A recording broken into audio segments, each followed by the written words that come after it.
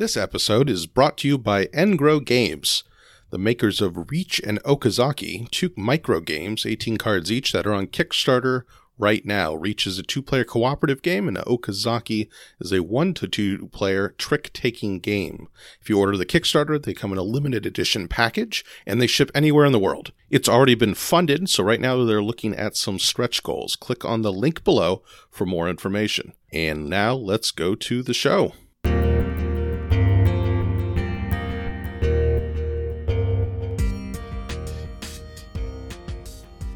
Welcome to the Thoughtful Gamer Podcast, episode number 69. As always, my name is Mark. Here with me today is Matt. Hello, how's it going? Good, and we are doing the PAX East 2020 podcast. Another PAX has happened. It's the PAX Pod. It's come into Boston. We played many games, and it's become kind of a tradition for us. I remember just now that PAX East was the subject of our very first episode. Yeah, PAX has become quite routine for us. Now we also go to Unplugged, so that's 2 PAXs every year. Yeah, I sometimes wondered going into it whether I really want to do another big con like that, and I almost always come away glad I went. Yeah, I mean, for me, PAX East, when it was initially my first PAX East, even before we started the podcast, I was more into video games and more into Penny Arcade itself. And now that I've grown a bit weary of the video games in a con setting because I'm just so behind on video games. I play old ones mostly. I've always been like 5 years behind in video games anyways, because I don't like paying full price. And now it's just PAX East is the con where I go and try to play all the 2019 games that I didn't play yet. Or the year before, rather. This year would be 2019. Yeah, as far as board games. Yeah, as far as the video games go, I mean, it is cool to see all these hundreds of vendors kind of pick up trends. I mean, the trend that I like on the video game side is just VR. Like, I currently don't own a VR system. So, like, a big con like this is really the only time I'm going to see what's happening. And so since that's like a, somewhat cutting edge, that's a really cool thing on the video games. But really, yeah, the fun thing is playing all the games we haven't played. Yeah. Did you try out any VR this year? Yeah, this year I didn't actually play any, although I think it was probably easier to play this year than any year because there's so many. Like, they have the VR free play area that seems to be run real well. But then just a ton of smaller vendors have a VR headset demoing their game. Yeah. And I watched other people play VR and saw some really cool stuff. I didn't actually participate this year. Yeah, I did VR once at PAX, and it was enjoyable, but the game wasn't very good, so I don't know if I got the full VR experience, especially since I was watching a preview of Half-Life Alyx earlier today, and that game looks incredible. And I'm gonna see if Amber wants to get a VR machine at some point as I look over at her on the couch. Oh, she's nodding her head yes. All right. Ooh, I think she's interested as well. So we'll see. If I'm not allowed to borrow it from you, I'll rent it from you for a month. No, you'll be able to come over and play and borrow it. Yeah, so PAX was pretty routine by this point, nothing new. There's a whole bunch of 2D side-scrolling platformer games coming out, as always. And I don't know, every year the time I spend among the video games shrinks and shrinks. I think it was like an hour this year. Yeah. And I was like, I've seen them all. It's fine. There's isometric adventure role-playing games and 2D platformers, and that's like 80% of it, it seems. Yeah, and then, I mean, the other thing that catches your eye are the huge booths of, Quad A Studios or AAA Studios, however big they are. The Nintendo Animal Crossing one was neat. Yeah, that looked awesome. It looked like you could go and... I don't play Animal Crossing, but it looked like you could have a nice day on the farm right there in the middle of thousands and thousands of people. I have no interest in Animal Crossing, so it was a cool production, but... Yeah. There was the Magic one where I don't even know what that is, some kind of massive online game. Was it online? It looked like it's just a normal isometric role-playing game. Maybe that's right. I don't know. I don't think it was an MMO. The gameplay didn't look amazing, but it just, again, the production of a huge booth. There was the, like, music game that had a massive alien-looking DJ. Oh, yeah. I forgot. That was the coolest booth, and it was interesting because it was DropMix, but entirely digital, after I think DropMix kind of failed. You can get it really cheap now, so I think it didn't sell as well as they anticipated. So now they're just kind of. Okay. Yeah. I mean, insofar as it was physical components, but it was like cards, but they had little RFID chips in them, I think, and the machine would detect which ones they were. So in the original one, you literally played cards, and now you're just pushing a button on a screen. So I suppose it's more accessible and easier to sell, and the cost for them obviously is lower. It seemed like a fun toy, but I was never interested enough to buy it. Yeah. So I guess all this to say, I still enjoy spectacle, and I get my fix at PAX as far as that goes. But yeah. I mean, I think an hour or two was it on the floor. We spent more time playing Magic in our two-headed giant mystery booster sealed event, yes. Which was, I was skeptical going in of two-headed giant, but it was fun. So I think you didn't realize, and this is what intrigues me about two-headed giant. You're actually building two decks from a single pool, and that's kind of I don't know. That's an interesting deck construction constraint. I don't know if I would do it again if there weren't better options, but I think just a normal draft is more fun. Oh, draft will blow sealed out of the water anytime. I mean, and it just took longer to play because you kind of like run things by your partner every time, except for a couple of our opponents where one person was clearly just dictating the entire game, which was a bit awkward. I think we had more fun in that regard. Like, it was a good time. It was casual enough that it was just a fun time. I don't know. I ended up with an aggro red-black deck. Matt, that's not what aggro means. That was definitely tempo. Oh, whatever. It was not aggro. Okay, as far as limited goes, I don't know. You had a bunch of 5-drops.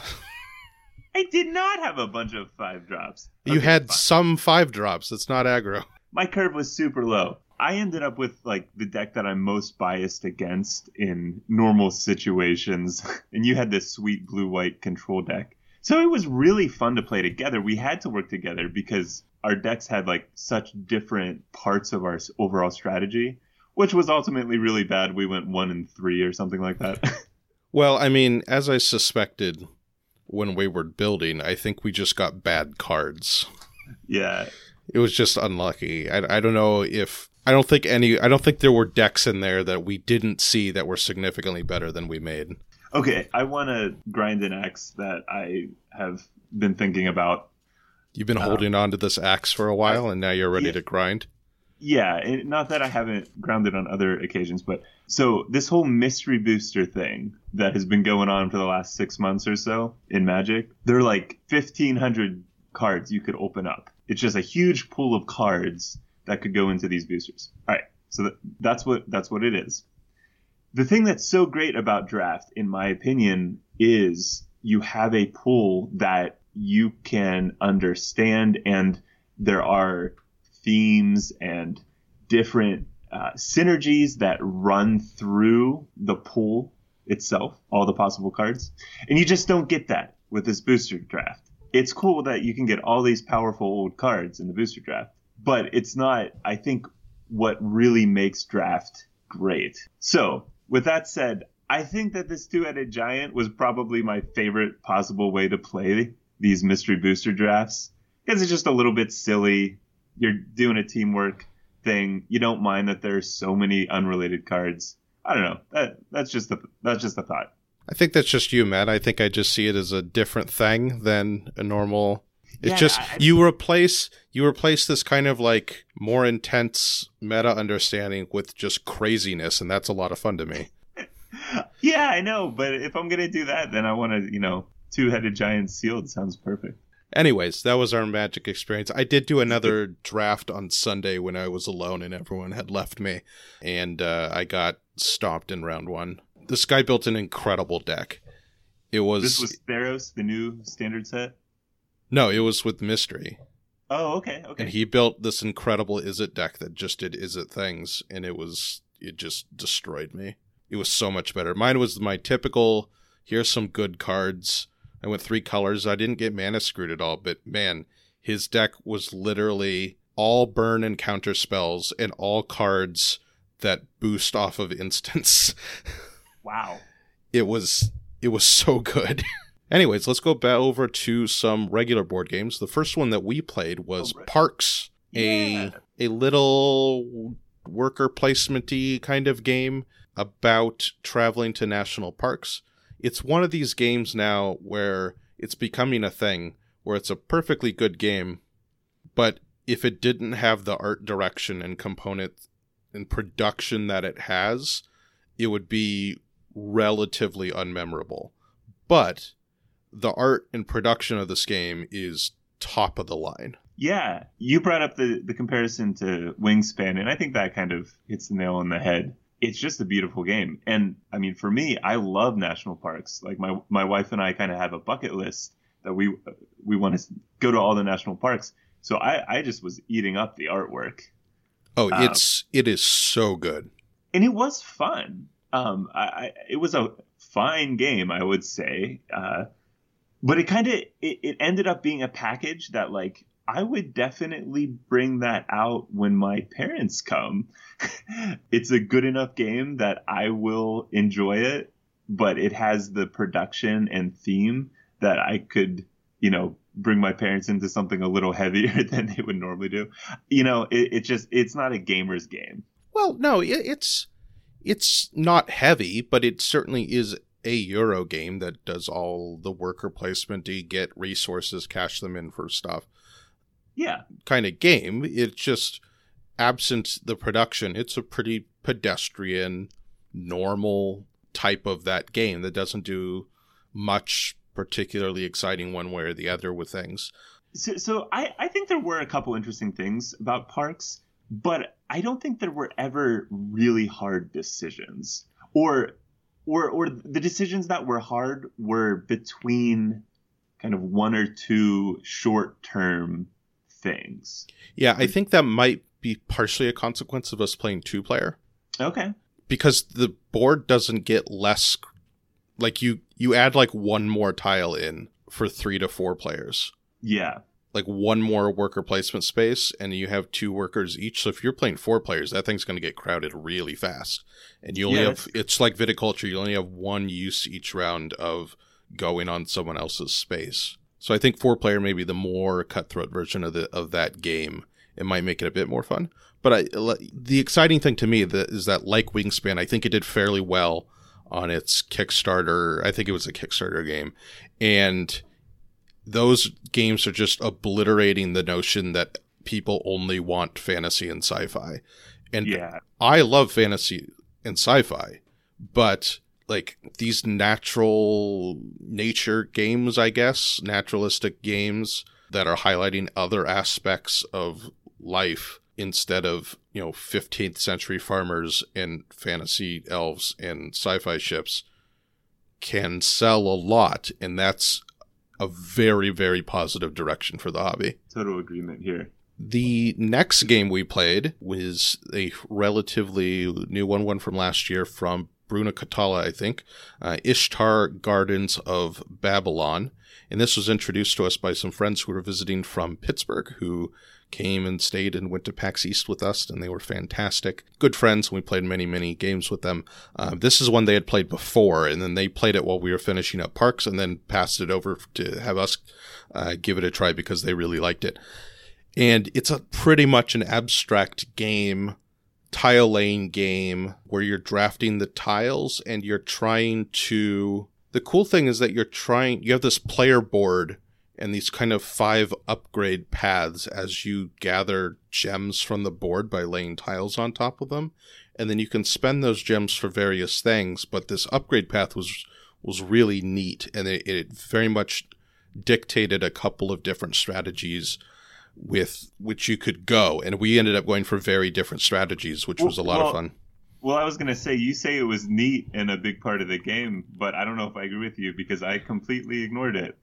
Well, that was one of the strategies, though. Yeah. And if I remember correctly, the game ended up being relatively close, right? I think it was a 1-point game. Was it?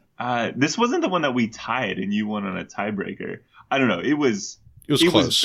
It was very close, and it was really neat to look at how differently we played. And we were just playing quickly because, our friends were sitting there, but I think you could put a lot of thought, like you would want with an abstract game. You could put a lot of thought into the tempo of that game because as you lay tiles, you're kind of generating your paths out from these 4 temple markers. And I don't know what they're called, the gardens or whatever, the connected tiles out from each temple could not touch each other. So once you got to the mid to late game, you started blocking off space on the board from where the other player could play to benefit their gardens or whatever. One thing I think that would happen on repeated plays would be that you could get real interactive, kind of passive aggressive. I will say, though, that it was not my favorite abstract game I played at PAX East. There's another one later on I liked a little bit better, as much as we enjoyed Ishtar. Okay, yeah. Another one by an equally famous designer is Bruno Cathala, if not more famous. Are you going to keep this a secret until we get there? Yes, I'm building suspense, Matt.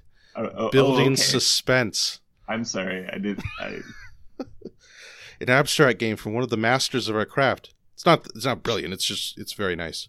Ishtar just felt good to me. I think it looks nice on the table. The decisions weren't overwhelming. Like, I don't know, kind of bite-sized decisions, but every decision is really meaningful. And you're just kind of physically building something that looks nice. It's a little bit point salad-y, would you say? That's not the way to say it. There's a few ways to get points, but it's very much it's an abstract game, not in the chess way, but one in which you have short and long-term point gathering. So sure, we'll say it's an abstract Euro hybrid in that sense, because it's not a battle game, but it is certainly very passive aggressive. Yeah, I think if you're into passive aggressive, this is a game that you'll like. And who isn't, really? I mean, passive aggressiveness might as well be the national pastime. I mean, isn't that like Great Britain or something? I don't know. Oh yeah, I guess that's their thing. I guess Americans are more straight up aggressive. Aggressive. Compared to Europeans, is the stereotype. Actively aggressive, yeah. We had a comment from one of our patrons, Mark, not me, but I don't have multiple personalities, but there's actually another Mark, and he says, "We promise." Says, whenever I see a game that's 15th century farmer and has some drab aesthetic, I'm immediately turned off. Maybe a good game, but I can get an equally good game with better theme and art. Like, I love Agricola too much to say that, to agree with that. Okay. And I love the next game we played too much to agree with that. There's a lot of great games with about 15th century farming. Here's the thing. Farming matches up really well mechanically with a lot of games. Oh, yeah. Like, there's a reason that it's the theming on so many games. Oh, yeah. It matches up with many good mechanisms. Indeed. Although there's some, as we've discussed before, there's some things going on in Agricola that I hope aren't accurate. Weird uncle. Well, the next game that we play that you almost played, but you had to take a phone call, sadly, because you would have loved this game, is Caylus 1303. This was the number one game that I've been wanting to play in terms of games that I feel like I ought to have played. And this is the new version, and I understand there are some significant differences, but I looked on BGG, and the consensus seems to be that the new one, most people actually enjoy the new one better, and they say it's an improvement on it. So I'm fine not having played the original Caylus with the grumpy man on the box, although that box cover is hilarious. And I'll be content having played 1303 because it was really, really good. It was a very fun game. You watched us kind of play the last couple turns, I think. And for those who don't know, the Caylus is the game that essentially invented the worker placement genre, or the mechanism, whatever you want to call it. It looked way more interesting than I expected, given that description. Oh, it's really good. and it is brutal, and you can be really mean to players because it's a worker placement game where you're kind of building new spaces to place workers on as the game progresses. But there's this dude on a horse, the provost, and there are a couple spaces in something that triggers automatically that lets you move the provost, and the places on the board only activate up to where he is. So you want to progress the game and build these buildings because they give you points and better opportunities, but you also, if you push really aggressively, the other players can just kind of hang back and then collude to not give you any actions or significantly fewer actions. So I watched the last third of the game, and some of the negotiations, or I don't know, pleading with each other to move the provost into like a mutually beneficial area or something looked really fun. Oh yeah, and it just reminds me, as I've been playing a couple new Reiner Knizia, or not new, but new to me Reiner Knizia games, and trying to seek out a couple of these older classic Euros, I'm realizing how much nastier these Euro games are than many of their modern Euro games. And Caylus is a perfect example of that. Like, if Caylus came out as an original game today, I think a lot of people would complain that it's too brutal and to take that. I could see people saying take that, and it kind of is, but it's in such a way where there is negotiation and there is risk, like actual really good risk assessment, and being able to push your risk a bit, but have backup plans in case you can't get the provost where you want it is really valuable. And all of that is so interesting. And like, these Reiner Knizia games are so interesting because they're so interactive. And I now understand the people who were like, man, Euro games aren't what they used to be. I used to think, oh, come on, there are a bunch of great Euro games. And there are, but they're just different. A lot of the modern Euro games are so softened and uninteractive compared to the classic ones that have stuck around, and I'm starting to really enjoy that super interactive Euro. And I was thinking about this literally as a shower thought in the shower the other day, and actually on Twitter earlier today, that maybe it's time to split the genre up into different genres to indicate, for instance, what we would call Euro games, I think can be divided into 3 different categories and be fairly accurate in terms of creating neat categories that a lot of games can fit into. You could have, and I've seen this distinction, I've read this before on Board Game Geek, a distinction between German-style family games, so like Catan, Carcassonne, King Domino, really light family, Spiel des Jahres type games that are not super luck dependent, and they're not, they don't have player elimination. Classic, what you were brought into the hobby as a Euro game. I think you gotta have a second category of, we were joking, the Baroque Euro, or I think that was the name that was going around Twitter today. That's the kind of multiplayer solitaire, maybe point salad, but I almost want to call it a mechanical Euro. It's about the complex puzzle gears of the game and navigating that group of interlocking mechanisms. So it's more of a puzzle. Yeah, does that specifically de-emphasize interaction? Yeah, and then there can be some, but like the Vital Lacerda games or Cooper Island is a perfect example, a game we're going to talk about later. It's very much about solving the puzzle of the game, and there's some incidental interactions, some very passive blocking, that kind of stuff. And then I think you could categorize a third category of like the interactive economic game. You could pull in some stock games in there, but stuff like Container or maybe Power Grid, Caylus, these can see like Stevenson's Rocket could fit there with a German style game, but these games that are have a lot of interaction and economic calculation, but the core of the game is developed by the player's actions and you trying to navigate what the other players are going to do rather than navigating all the different incentives from the game mechanisms.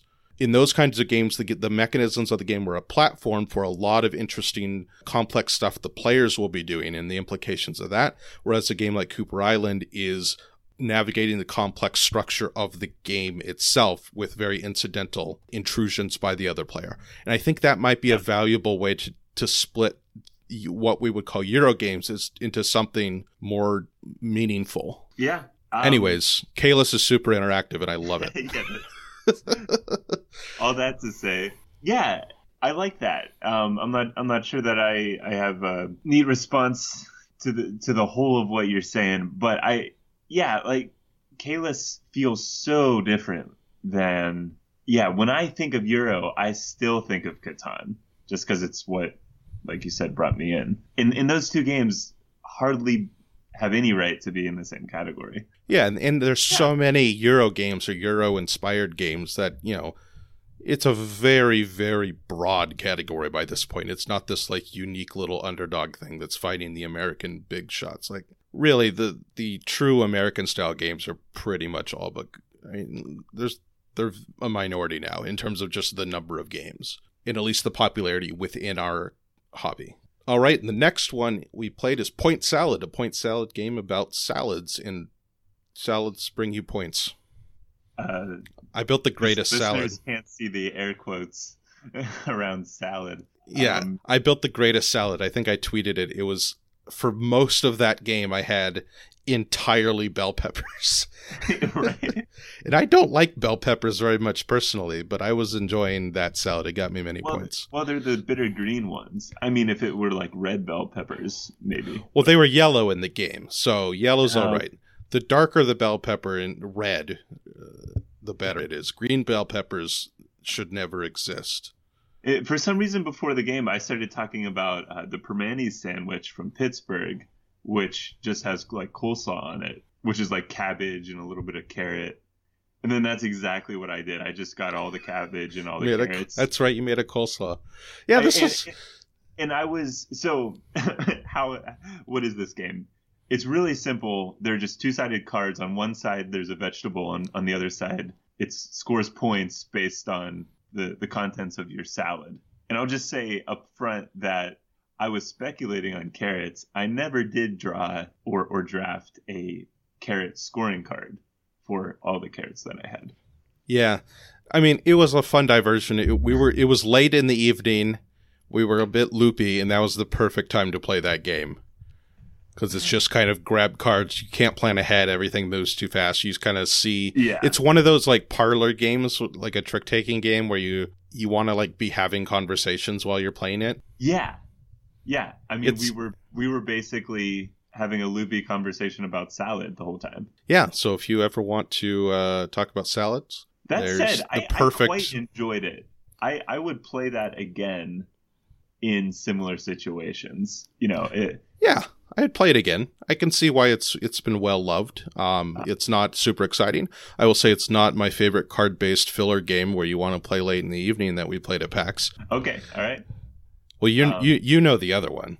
Look at the list that's coming up. That's yeah, not fair, Mark. It's not really a fair comparison. But anyway, who knows what the game is? Look at us building the suspense. We have so many layers of suspense going, but it was enjoyable. The presentation is super clean. Look nice, and you can make a salad entirely out of yellow bell peppers, which is, of course, everyone's favorite salad. But speaking of clean art... Oh, boy. Electropolis. I think it's Korean or Japanese, or Taiwanese? I feel bad. I think it was Taiwanese. Okay, yeah. Is what Rand said. It's not available in the U.S. right now. He said you can order it from Asia, and it's not too expensive, but it's not being distributed in the U.S. right now. And it is a really nifty, clean-looking drafting game. I'd say drafting is the primary aspect of it. And it's got a cool little mechanism where you are trying to fill up a grid, a personal player grid, and there's a number of tiles out to draft, and you select how many of those tiles, rather, you're going to take on that turn. But the more tiles you want to take, the later you get to choose them, and you have to get tiles that are adjacent to each other. You can't pick and choose. You have to take one clean line of them, which was a nice little puzzle risk-reward kind of thing going on there. And there can be real penalties to being stuck with one or two of a type of tile that you don't want. Yeah, so you're trying to build like an electrical grid power source thing, and there's four different kinds of power generators. There's nuclear, gas, coal, and green. Which renewable. has Yeah. different kinds. And the green ones don't require any other things. You just play them, you get some points. The other ones have varying amounts of prerequisites in terms of fuel, and then they cause pollution. And you're trying to balance pollution with, was it public support, I believe it was called, which is another factor in it. That was delightful. Yeah, because if your pollution at the end of the game is significantly above, or even a little bit above your public support, it's what you get deducted points by the square of the difference. So even if you're 3 off, you're losing 9 points, which is a fairly big chunk. The winner was in the 80s, I think. Yeah, thematic wise, I just love the idea of like you just have the most enthusiastic citizens that just absolutely adore you, and then it's just like thick smog everywhere. Yes. Yeah. Well, and the cool thing is there's also a decision between, you have these like smog or pollution reduction centers that want to be next to power stations, but to score better for your power stations, you want them to be next to each other. So I went for reducing pollution, but I ended up like with public support, like 12 ahead of pollution, which was pretty inefficient because I could have gotten more points from my power stations if I just not put the pollution reduction. And then it remains suspenseful to the end because that is such a balance, and it's a real cost to arranging your city in a way that minimizes pollution and maximizes support. It's a real cost. So you don't want to get too out and ahead on one or the other, because that last round then just becomes so critical. You have to get what you need or really suffer in the points. Yeah, it's just a really finely designed game. I think it has this almost perfect balance between strategic and tactical decisions, because you could start out with a particular strategy and then have to pivot based on the circumstances or find little gains that you wouldn't have found otherwise. You get this, there's another card you get after you take your tiles that can change point scoring mechanisms. That part was incredibly fascinating. So it also dictates where on your grid you can put the tile. So sometimes you could take a lower point scoring card, but have to take it because that's the only one that lets you place the tile where you want to place it. Yeah. And I think there was some real depth in that I didn't realize the first time playing through, because if you notice at the beginning of the game, those scoring tiles, I guess we'll call them, that come out, have end of game goals. So in the first couple rounds, you're kind of deciding what you want your city to look like. Mm-hmm. And then in the mid game, the tile placement becomes a little more flexible. Those scoring tiles give you a little more options of where you can place things. And they mostly score immediate points based on what your city looks like now. And then I forget, at the end, there were some powerful ones that came out that were maybe a little more limited. I just found that super fascinating. And again, that really plays into the decision of how late in the draft order you're willing to go that round. Yeah. Because you might look up and you might really need to place the piece in the upper left-hand corner, but there's only one draft tile that lets you place up there. So anyway, my hot take is this was my game of PAX. I was just blown away. First of all, the production. We were talking about this. It has, I don't know if it's just foreign producers in general. I think it's Asian. Asian have just this delightful palette that I don't know. How would you describe it? Well, the color palette's nice, but it's just so minimalist and but minimalist, yeah. Clean. It's so clean looking. Yeah. It's uncluttered. Yeah, and I associate that style with the color palette because they do come together usually. But yeah, it's a like a white base rather than browns or saturated colors everywhere. Yeah, it's pastels. It just looks incredibly good. It takes up exactly as much space as you want it to and no more. It plays quickly. It plays quickly, and honestly, I just thought the drafting of tiles was phenomenal. And there's just something about tile placement, city building games that really delights me. So anyway, that's my hot take. I think the next game we're going to talk about is probably the better game, but Electropolis is the one that I am most excited to play again. I mean, Electropolis, there's 4 games I play that are kind of my top tier that I think are very, very good. And okay. Electropolis is in there. Yeah. Electropolis and Kalos are in there, and the one we're about to get into right now, PAX Transhumanity. PAX? Yeah, we played PAX at PAX. Oh, and I didn't tell you, Matt, but we actually played it slightly incorrectly. We played it, you know how it was taking forever to finish? Yeah. It's because the 30 whatever cards in the deck were supposed to also contribute to the initial setup. So we played like 30% more cards than we should have. Okay. That's why it took much longer than it should have. So I can blame that on why I lost, because... No, Matt, you wouldn't have won anyways. You guys won with the city strategy that was only possible because the game dragged on. Yes, but Matt, you had no prospects. So you had very little. This is not a game that you win on first play. This is not. Oh no, this is not a game you understand on first play. So it's the second of the PAX games we played. We've also played PAX Premier 2nd Edition, which we played last year at PAX East. And I think this is an absolutely fascinating game. It has these internal loops that you're trying to navigate towards, and they're all way too expensive. And it's just grinding to try to do things. But once you kind of figure out those loops of being able to research into something, be able to commercialize it, and then gain from that commercialization and really just control the way the game progresses, is such an interesting puzzle. So the key of the game is that it has 9 different ways it can end, or 7 different ways it can end, based on if you build your 5th company, which is what I did, you win the game immediately. Based on where the research has gone, you could end in the singularity. If like one particular type of research just gets pushed over and over and over again, back to back, it'll trigger the singularity, and then that will cause ultimate chaos, and then you only score based on your hidden research focus. Or it can finish with one of 4 different other research focuses, or parts of the world being emphasized, and then you score based on how well you've done in that part of the world. So not only are you trying to do things that are productive, but you're trying to shift the whole meta tone of the game towards the end result that you will benefit from. Because you certainly can't, it'd be pretty impossible to be ahead in every single win condition.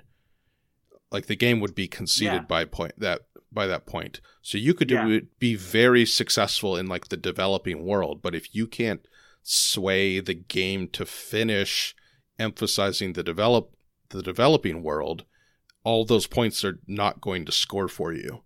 They'll score, another part of the world will score, or of space. And figuring out how to actually accomplish things in this game is such an obtuse, in a good way, an obtuse puzzle, highly interactive. You can really screw, like almost pretty much anything you can do you cannot do within the 2 actions of your turn.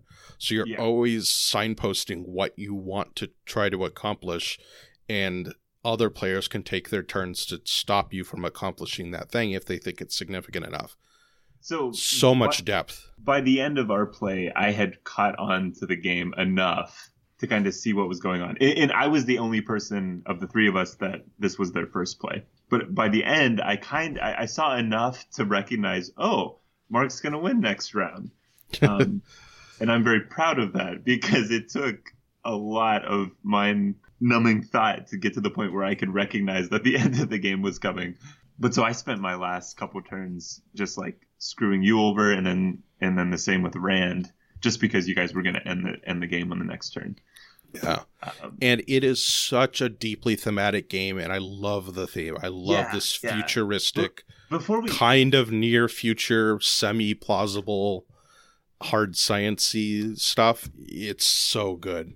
Yeah, I almost want to put this into the, it is sci-fi, but it's kind of in the same category that we were talking over earlier about Parks, in that it does feel it did feel pretty unique. It just kind of thinking of the totality of humanity is kind of the theme.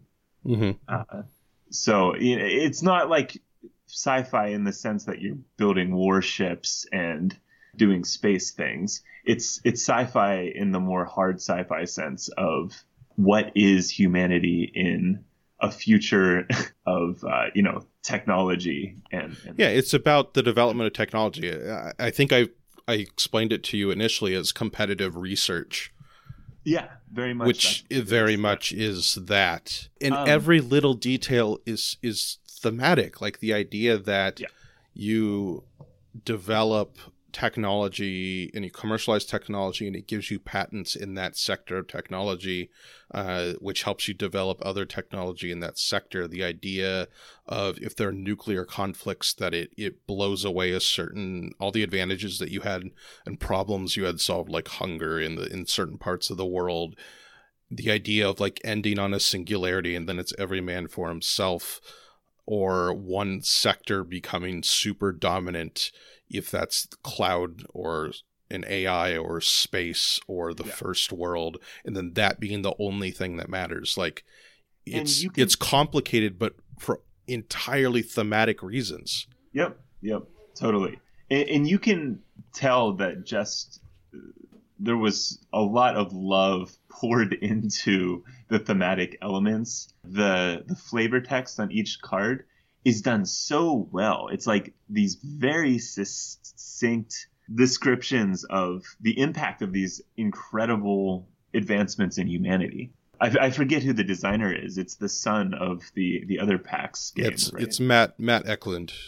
Yeah, I don't know if he did the theme work, but it's obvious that he's a lover of sci-fi. Really fun to read all those bits. Yeah. Spoiler alert for the future, though. At this point, this is probably my 2019 game of the year. Yeah, and I totally see why that is. So after one play, I can't even imagine kind of the macro game of steering the end game to a certain ending. Like I'm going to have to play it 3 or 4 more times before I think that really becomes a big part of how I play the game. Yeah. And like you said, when you first start the game, it's just a struggle to get anything done, but in the best kind of puzzly way. So yeah, my impression was just like the depth of on so many different levels. This game kind of boggles the mind.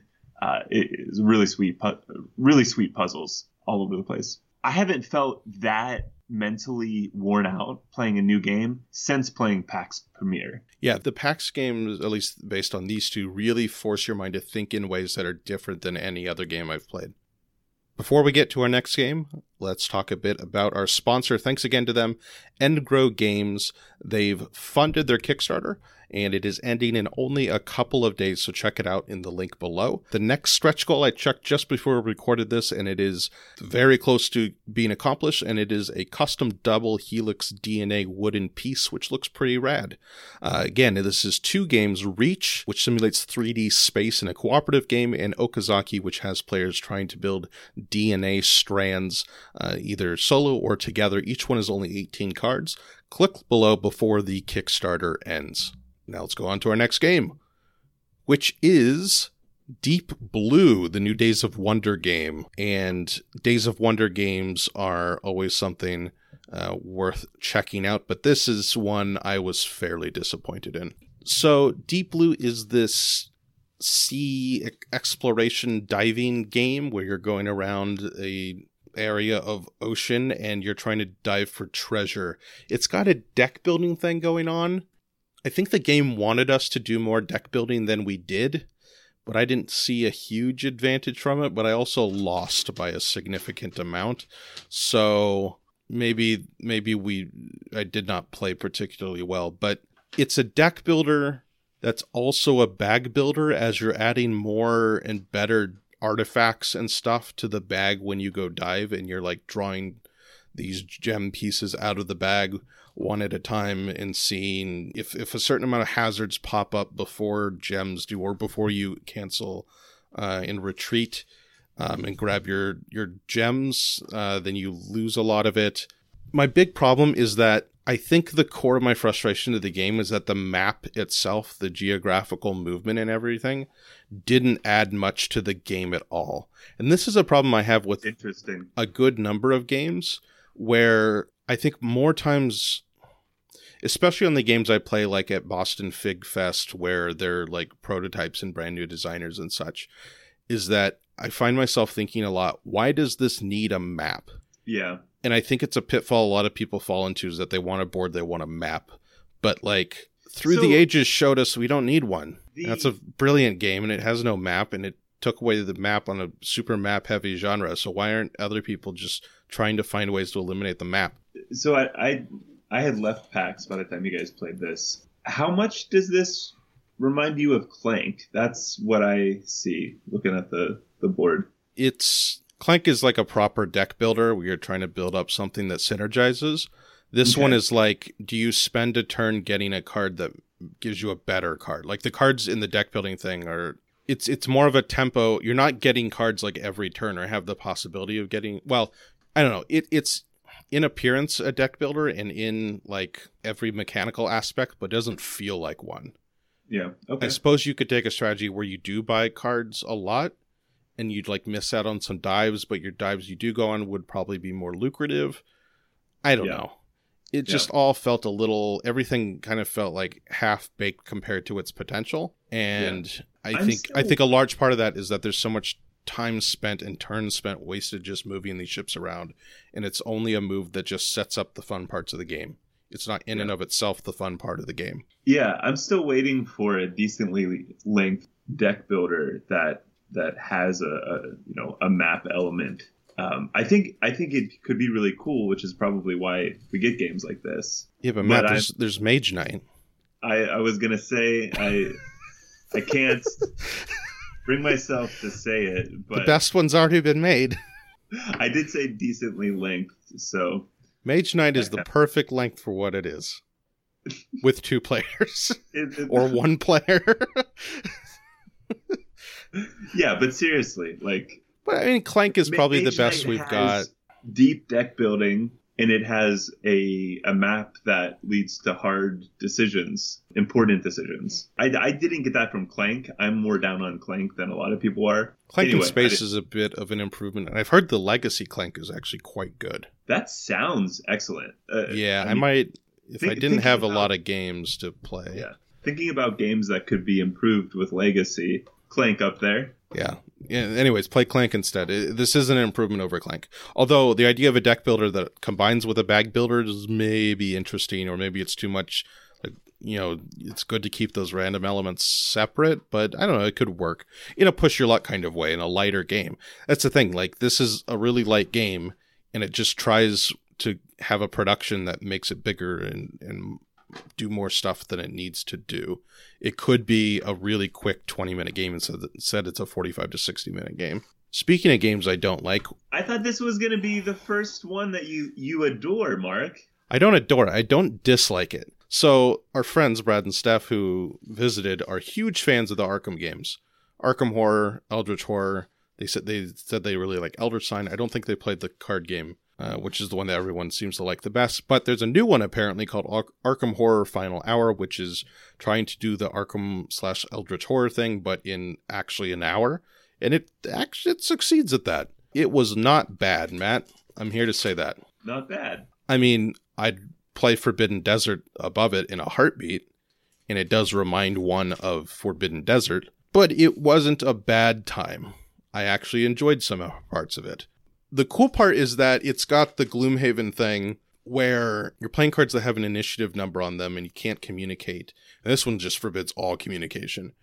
And depending on where you pop up in the initiative order, you play either the top or bottom half of the card. So really, yeah, it took it from Gloomhaven, but it's a great mechanism. I don't hold it against them. But instead of where Gloomhaven you choose, this one is literally based on the turn order. And the top half is generally damage mitigation. So in terms of like killing enemies and rapid movement, the bottom half is like investigation, the thing that actually helps you progress the game and go toward your win con, but it also typically has a negative effect.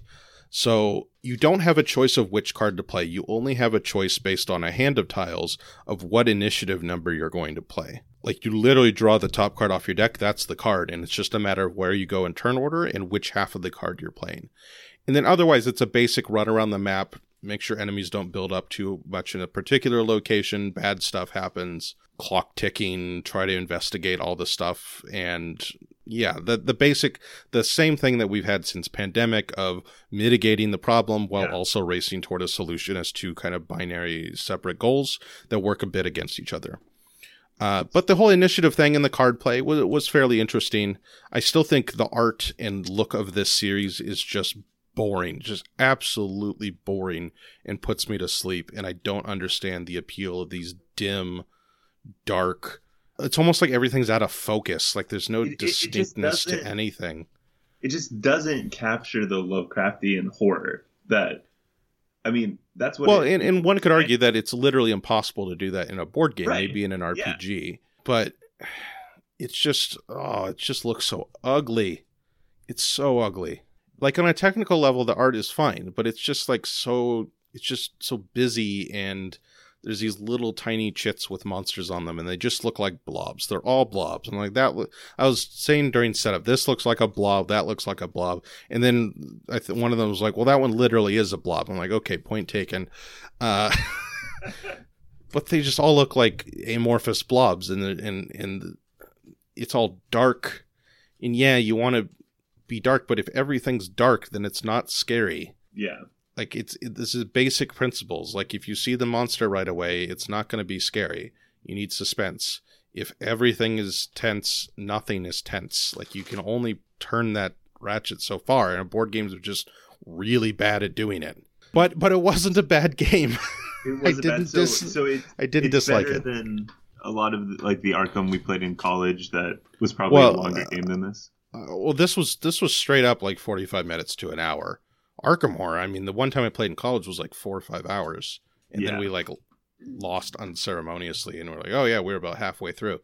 So, yeah, I mean, I don't really remember that game. I remember Eldritch Horror better, which is supposed to be the better version, and I enjoyed this more. If only that it was just snappier and you felt like you had actual decisions. There was more decision making that felt good here than in Eldritch. Yeah. So I looked at it, it doesn't have a very good BGG rating, so this is probably all blasphemy to people who like the series, and I promise everyone I still have the LCG on my shelf. I actually took it out of its shrink wrap and punched the chits, and then I haven't yet played it. I promise I will be playing this game because everyone says that's the best one. Like even people who also hate the Arkham series, I will be playing it. So far, Final Hour is my favorite of the 3 that I have played. Next, we get to my 4th of my top tier 4 list, Cooper Island. This one I wasn't really paying attention to until I saw that Paul Grogan said it was his favorite game of 2019, or at least was at the time. I don't know if he ever published a official list. In Cooper Island, man, we were talking about these like mechanical Euros where the real puzzle is the game. I don't know if I've ever seen a game where that is true as much as Cooper Island. This game kicked my butt. And I was doing my, in most games, you can kind of like half commit to a plan of action that seems reasonable, and you can end up with a reasonable score. I started doing that, and halfway through, I realized I was doing a bunch of things like halfway, and that going halfway literally gets you no points. And then I had to quickly figure out how to get some points, and I think I ended up with 10. And Mark ended up with, the other Mark, who we talked about earlier, ended up with like 23 or 24 or something. So this looks kind of cool on the table. It's busy. It certainly looks busy. It's a standard worker placement thing, but it's just literally a game of interacting mechanisms. Oh yeah, the hexes. Yeah, you're building up this terrain. The cool thing is every time you build terrain, you put a resource cube on that terrain, and the power of that cube, or the number of resources on that cube, is equal to the stack size. Okay. And then if you take it off the terrain, so as a free action, you can take it off the terrain and put it in your supply, but as soon as you do that, it becomes only 1 value. So you can create these like 3 or 4 value resources, but then you can't put anything on top of those until you use the resource. So, oh man, it's just about this very, very intricate, multi-layered How interactive is channeling. Does each player have their own kind of island? Yes. Or Okay. And it's interactive in that your scoring is based on you keep score by moving the boats that go around the edge of the game space, the middle space. And if you hop over, and you can build these like inlets or islets, I can't remember what they call them.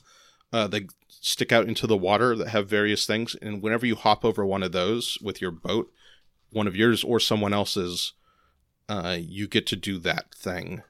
There's also a couple bits of interaction. Oh, if you go in a worker space that someone else has already gone on, you have to give them a tax, which is like a resource or a money. So there's a little bit of interaction, but it's very much a multiplayer solitaire style. Super crunchy Euro. Like I think I tweeted right after the ban, it's like a puzzle and a half. It is so much there, and then it actually punishes you for not being good enough, which is nice. Okay. It's not like you're getting like a few points less. There's not a very high point floor, is what I'm saying. Like if you don't plan ahead, like I didn't, I was just kind of going along doing things that seem neat. You will not score, which is nice. It's got a bit of teeth to it. But if you don't like that kind of game, you're certainly not going to like it. But I do like that kind of game. Maybe I wish there was a bit more interactivity, but again, I don't love in these new categories, I don't love the interactive economic game necessarily more than the mechanical Euro. I just think they're two different goals. They're two different aims. And I think Caylus and Cooper Island are perfect examples of each category. So how long is this? It looks like there's a lot going on. In a related question, you said it's like solitaire, multiplayer solitaire. You're not taking turns simultaneously, I assume. There's some stuff you're doing simultaneously, but no, it's worker placement. You place one worker at a time, do the action on the space. In terms of gameplay, I don't know, a bit over an hour for 2 players. It took us probably a solid 20 to 30 minutes to learn the rules. Okay. The rulebook, by the way, I don't know if Paul Grogan did the rulebook, but it was very nicely done. Reading through it really got a good understanding of everything, and it was in a very good logical order. I could see it 30 to 45 minutes. I'd say if once you know the game, probably 30 minutes per player kind of game. That's not bad. Because you only have 2 workers, and you can get up to 4, but man, you got to be really focusing on that to get up to 4. We got up to 3 for like the last of 5 phases. So it's like we took... What would be that? That'd be 11 turns each, 11 actions each. There's some free actions and such in an income phase where you get to place something. But yeah, it's not a lot of decisions. They're just monumentally important all around. So very, very nice game. Cooper Island. I look forward, if possible, to playing that one some more. Going back to one of the games we teased a bit. This is the other abstract game I played at PAX East. Nova Luna from Uwe Rosenberg and someone else whose name I had not heard before. Sorry, co-designer, for neglecting to mention you. Because you're not as... Morsel. Who is it? Corné van Morsel. Yes, there you go. Maybe one day you will be as famous as Uwe Rosenberg. That was mean. This is a game that I recognize. I have seen this box on many tables at many conventions. What? I believe it's brand new. Is it brand new? I think it's 2019. Familiar. I think it's 2019, okay, well, yeah. Maybe it's just the last couple, but... Yeah, so it's just, again, drafting tile lane, and there are 2 elements that matter. There's 3 elements. There's the color of the tile. There are the little pips, which are like missions you're trying to fulfill, of different colors. And then there's the number on the tile, which is the cost in turn action spaces it takes to take that tile. So you're literally just drafting one of the first 3 tiles available to you, placing it onto your space in front of you. The number, it's Tokaido style, so whoever's furthest back goes next. You're trying to lay tiles. So, for instance, if there's like a yellow, blue, red pip on, like in one circle of one of those tiles, you will score that if there's a yellow, blue, red tile adjacent to that tile. If there are multiples of the same color in any one mission, it has to form a line, a train. So it can't be, if there's like 2 blues in a pip, it's not 2 blue tiles adjacent to that one. It's 1 blue tile adjacent to that one, and then another one attached. Another one that's non-adjacent, but attached to the one that's adjacent to you, if that makes sense. Okay. So, and then it looks like you're placing circles on top of those little missions? Yeah, so once you accomplish them, you place a circle on it, and it's literally just a race to place all those circles. Okay. So it's a really neat little spatial thing where you're trying to figure out, because every tile both creates new missions for you to accomplish. I don't know what they're actually called in the game terms, but they're little objectives, but also contributes or potentially contributes to accomplishing one or usually more other objectives. So you have to think about it both directions at once, and then you have to factor in the tempo loss. If you're going to take like a 7-1, you may miss a turn and a half. Like really simple, basic concept, but really fun. That sounds great. Another one, not really one you want to chat around because you're going to be sitting there staring and thinking about what you need, but a really mind-bendy twist to it that I enjoyed. Neat. Speaking of mind-bending, we played Cosmic Frog. I saw this on Twitter.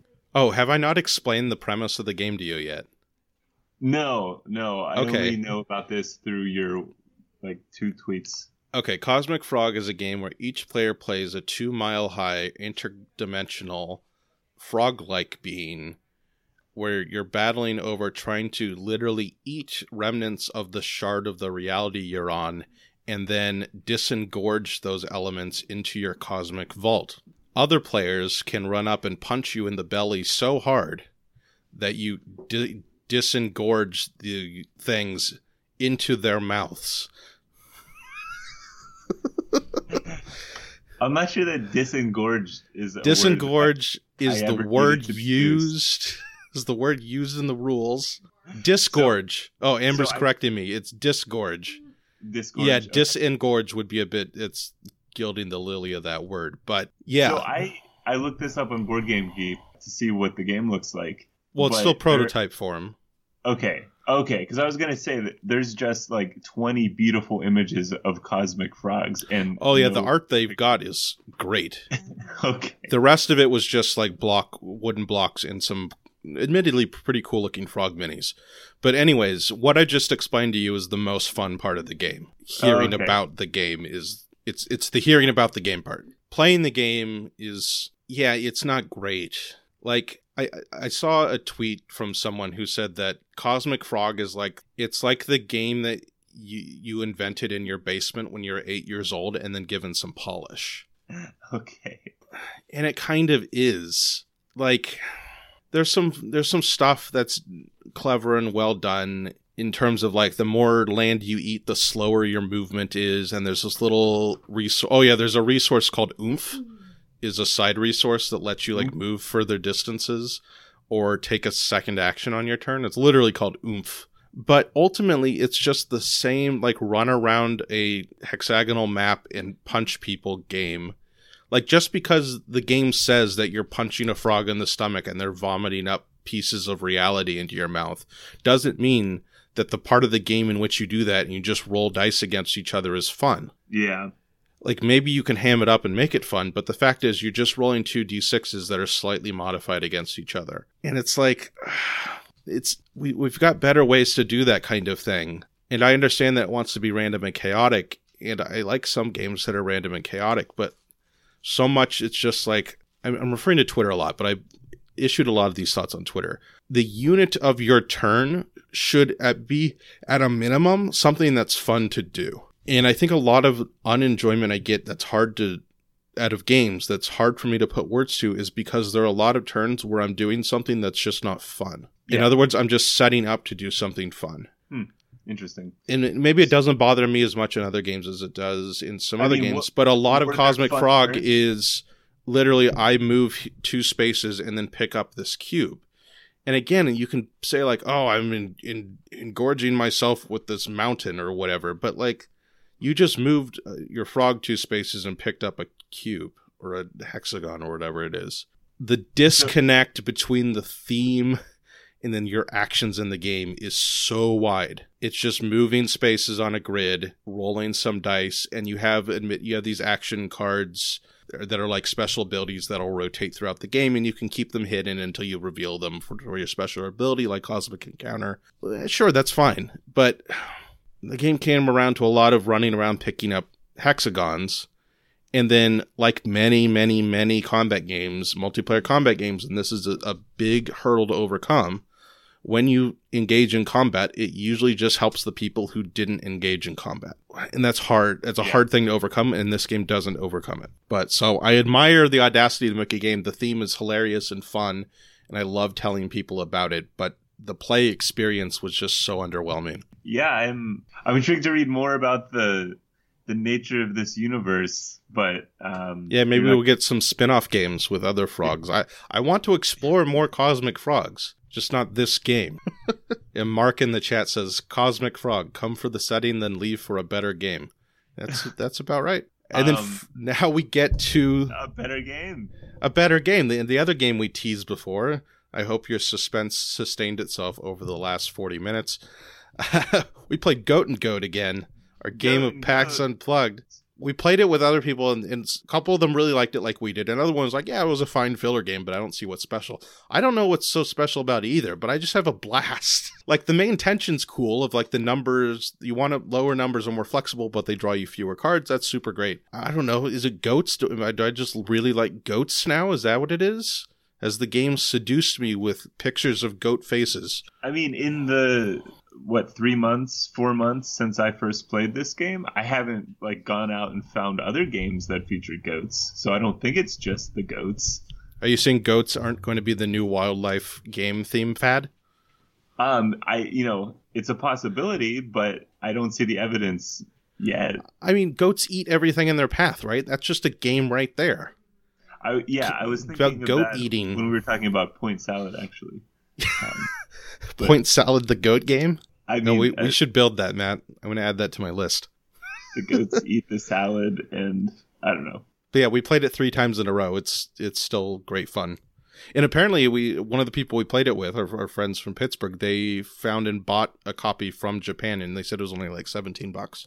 So you can, even though it's not distributed yet in the US, you can get it. Finally, the last game I played on Sunday when I was alone, everyone had deserted me. So I went to the Unpub section, and I played a game that I actually had played the year before, not in the Unpub section. It was literally like cards and sleeves.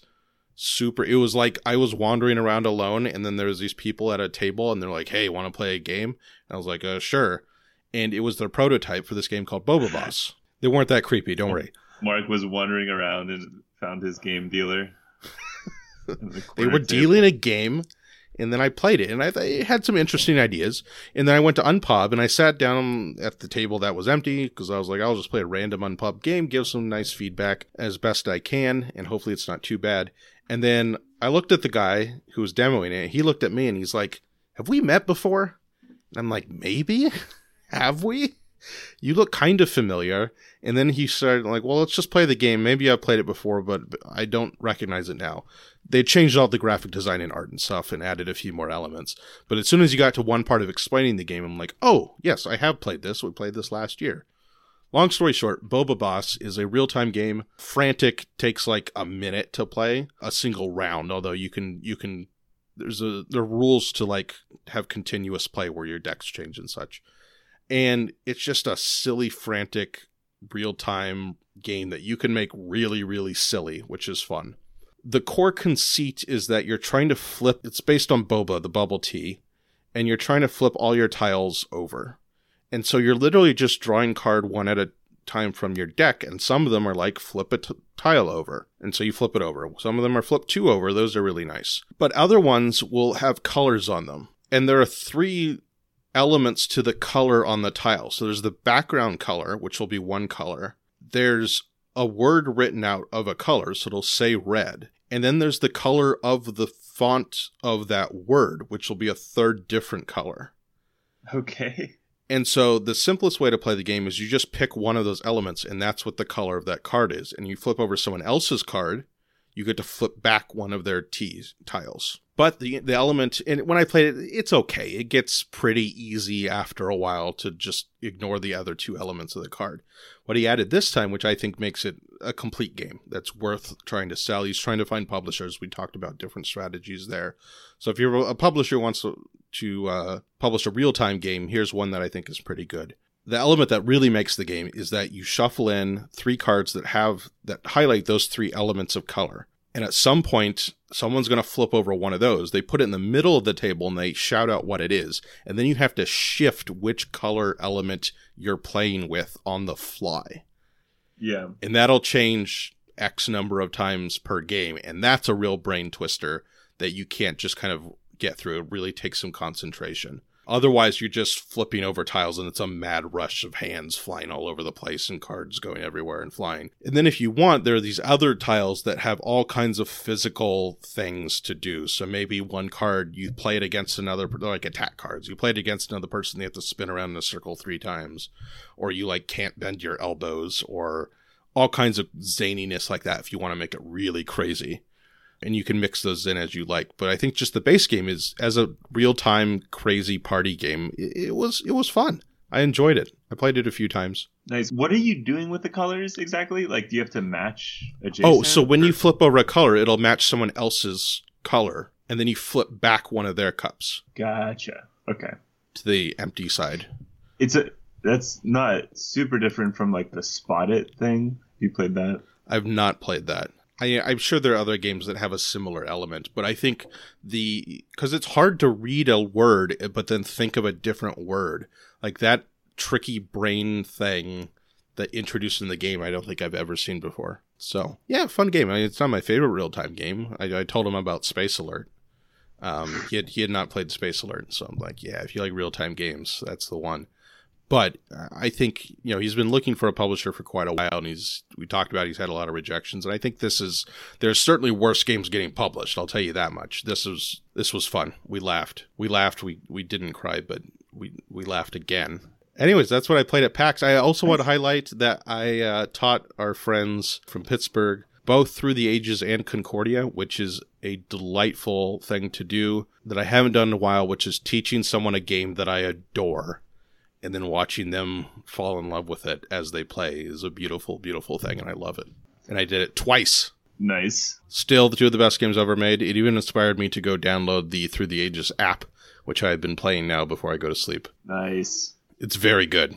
Is that multiplayer? I think I own the app, but I don't think I've ever played it. Yeah, you can play online against each other. But is the AI good? Oh yeah, the AI is challenging. It beat me on easy the first time.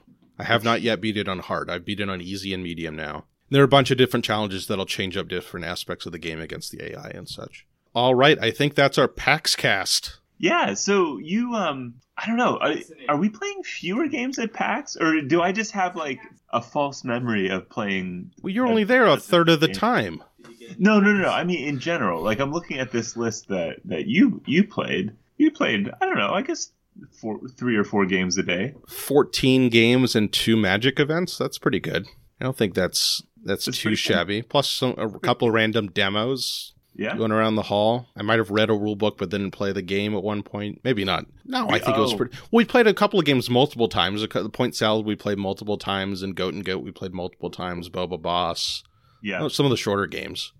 We started... You taught me PAX Transhumanity, and by the time we got done learning the game, I decided that I had to have food or else I'd just fall asleep. So yeah, the whole PAX Transhumanity process took like 4 hours because we learned a long time. I had to kind of refresh my memory, teach you the game. We then ate lunch, came back, added a third person, and then played accidentally 30% too long. Yeah, well worth it, but that was a significant part of my PAX experience.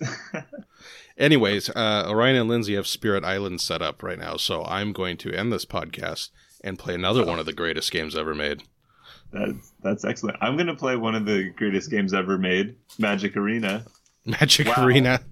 Watching one of the greatest games ever played, the Pittsburgh Penguins. Oh, thanks for listening, everybody. Don't forget to check out thethoughtfulgamer.com. Don't forget to rate and review this podcast on iTunes or wherever else you get podcasts. You can find me on social media, Twitter, Facebook, and Instagram. And if you would like to support this podcast and comment on our live streams of recording the podcast and support everything else we do, go to patreon.com/thethoughtfulgamer. We are only a little ways away from our next, I don't know if they're called stretch, I think they're just called regular, just goals, where I will do a weekly vlog for all of the patrons outlining what I've played that week and some early thoughts on games that you can get before I actually publish reviews. So I think that'd be super fun to do. So I'm hoping we hit that goal relatively soon. Again, that's patreon.com/thethoughtfulgamer. Thanks for listening, everybody. Goodbye. Later.